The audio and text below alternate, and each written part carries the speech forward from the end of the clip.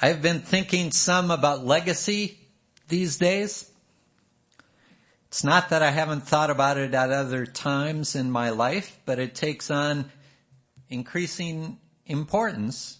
Feels a little more urgent as one grows older. Yes? I think of the legacies of those who came before me, loved ones who have died, and the influence, inspiration, guidance, encouragement, insights, support, and love they left to me, for me, within me, around me. I've been thinking about ancestors, the people who came before me, and looking into the future to the people I have come before. Does that make sense? We are living in the before of future generations. We are tomorrow's people who came before.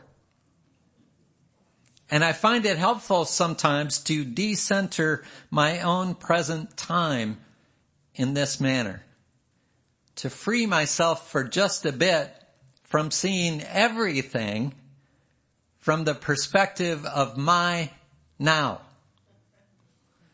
That was then, this is now, that is what will be. To think rather about the fact that this now will be then, when what will be becomes the now.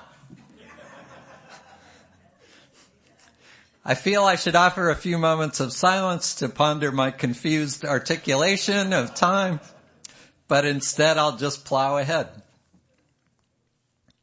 What I'm trying to say, I think, is that to truly understand myself as an ancestor, to get a hold on what that means, I need to imagine myself as being in the before.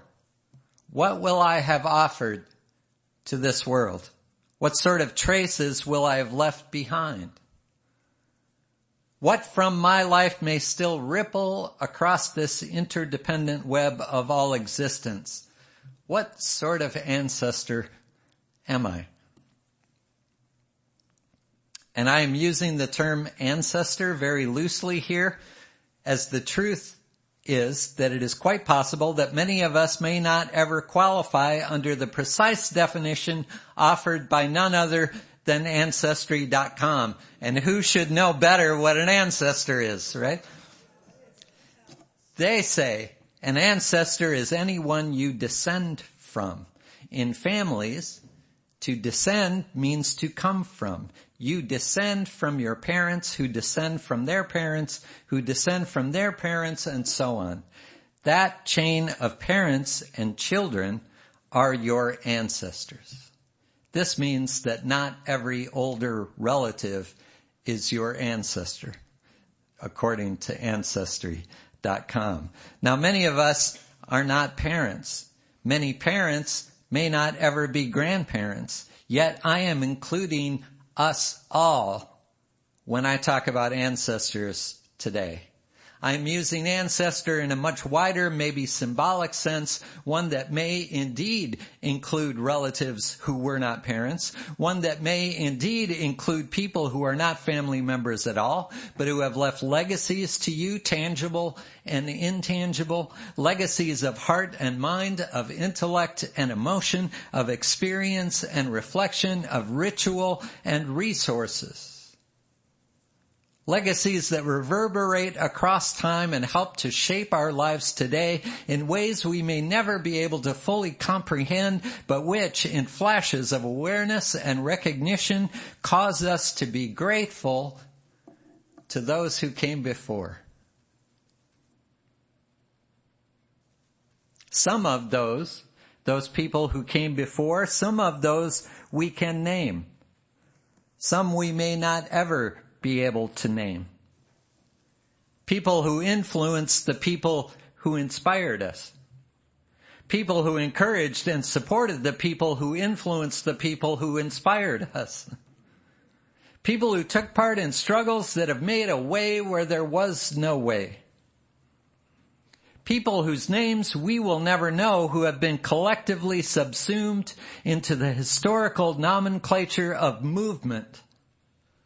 The women's movement, the labor movement, the civil rights movement, the anti-war movement, the LGBTQ plus movement, the disability movement, and people who led quiet, unassuming lives, yet left a legacy of bold kindness and deep compassion, displaying generosity that continues to ripple out from their time and place across the years, across generations, across communities, across the world. When I think of the people who came before, I quickly realize that the ones I can name are a small, tiniest minority of those to whom I am grateful. Scott Taylor's question from the readings is important, I think. It is important to ask myself how I wish to be remembered. And it is also important for me to acknowledge that realistically, I won't be remembered for long. Not for generations, right?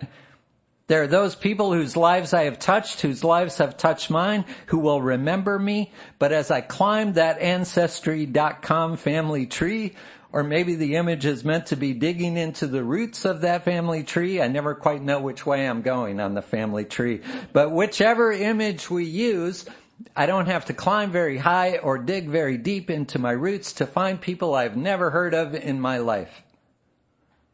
People who are simply names, people who undoubtedly mattered to their families and friends, who left imprints of their existence and ways of being that are still being felt across time, but they do so anonymously. We cannot name where it comes from. At a worship arts meeting many years ago, I began the meeting by sharing, having just discovered it, the passage from the novel Middlemarch by George Eliot that Mary shared in the readings today.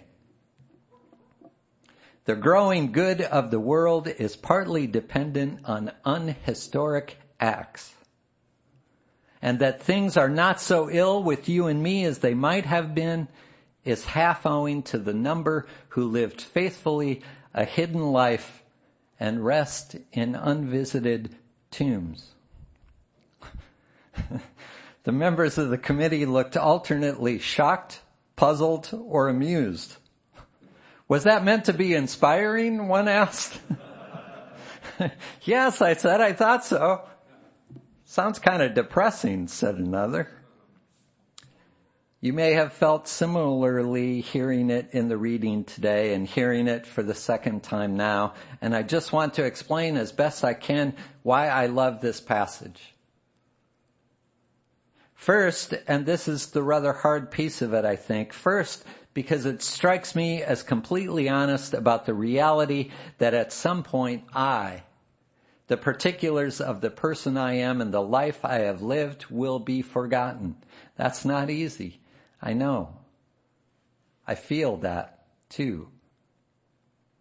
With the death of Senator Dianne Feinstein this week, amid the many tributes and remembrances shared, I thought to myself how her memory may well be kept alive longer than most, as her life was carried out on a public stage and involved historic events, but it too will fade.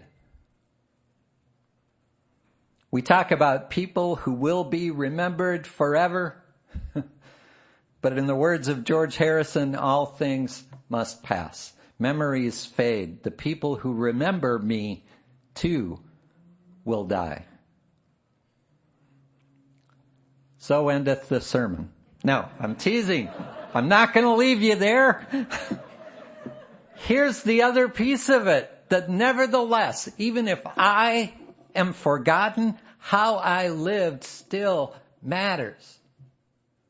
It matters, and it matters greatly. The growing good of the world is dependent on unhistoric acts, which are the only acts I will ever carry out. And to people who lived faithfully, may it be so, who lived faithfully a hidden life, hidden from the pages of history, hidden from the spotlight, hidden from who's who, hidden from world's most influential and world's sexiest and world's richest and world's smartest, hidden even from the people who generations later benefit from the unhistoric acts and the faithful living of those folks. Hidden, forgotten, these people who came before, yet deeply meaningful. If we are to believe George Eliot, and I do, their lives were deeply meaningful to the world we inhabit right now. So I ask, how do I wish to be remembered? Yes. And I also ask, what kind of legacy may I be leaving? What may live on in some form or fashion that I cannot even guess, even after I am forgotten? Because listen, I've been talking about positive legacies, but there are painful legacies also. Trauma and hurt that carry over generations with the source sometimes unknown or untraceable. So when we talk about deepening connections by nurturing spiritual growth can sound like it is self-directed, self-absorbed even, but it makes a difference in how we live. Pain that is not transformed is transmitted, Richard Rohr said. So the work each of us does to understand ourselves can have a powerful effect in how we respond to others, can ripple across the interdependent web, can indeed deepen connections, and can allow us to live faithful lives, faithful as best we can be to our highest aspirations. George Eliot describes the roots that I grow from, that nurture me, the people who came before me, some who I know and love, many more who I cannot name, but who I am deeply grateful to nonetheless. Burton Carley may be onto something when he suggests that the unique task of these creatures called humans may be to serve as the memory for creation. And a piece of that task may be to explicitly call to mind and heart the people who are forgotten, to remember them as best we can with no names to call them by, but with deep gratitude for their faithful, living, and unassuming, unhistoric acts of compassion. What all of you are doing by keeping this congregation thriving and the flame of this chalice lit, come on people, light this fire, right? The work and dedication and resources, your willingness to take part in the work of this community, they nurture, support, and expand this community. All of that is for the now, of course, for we who gather. And it is also a gift to future generations.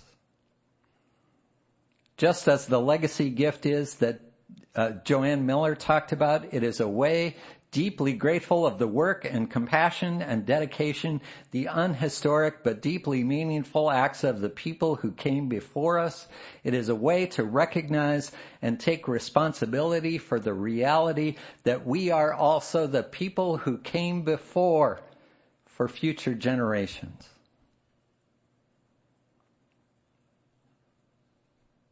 And so we do all we can to be good ancestors.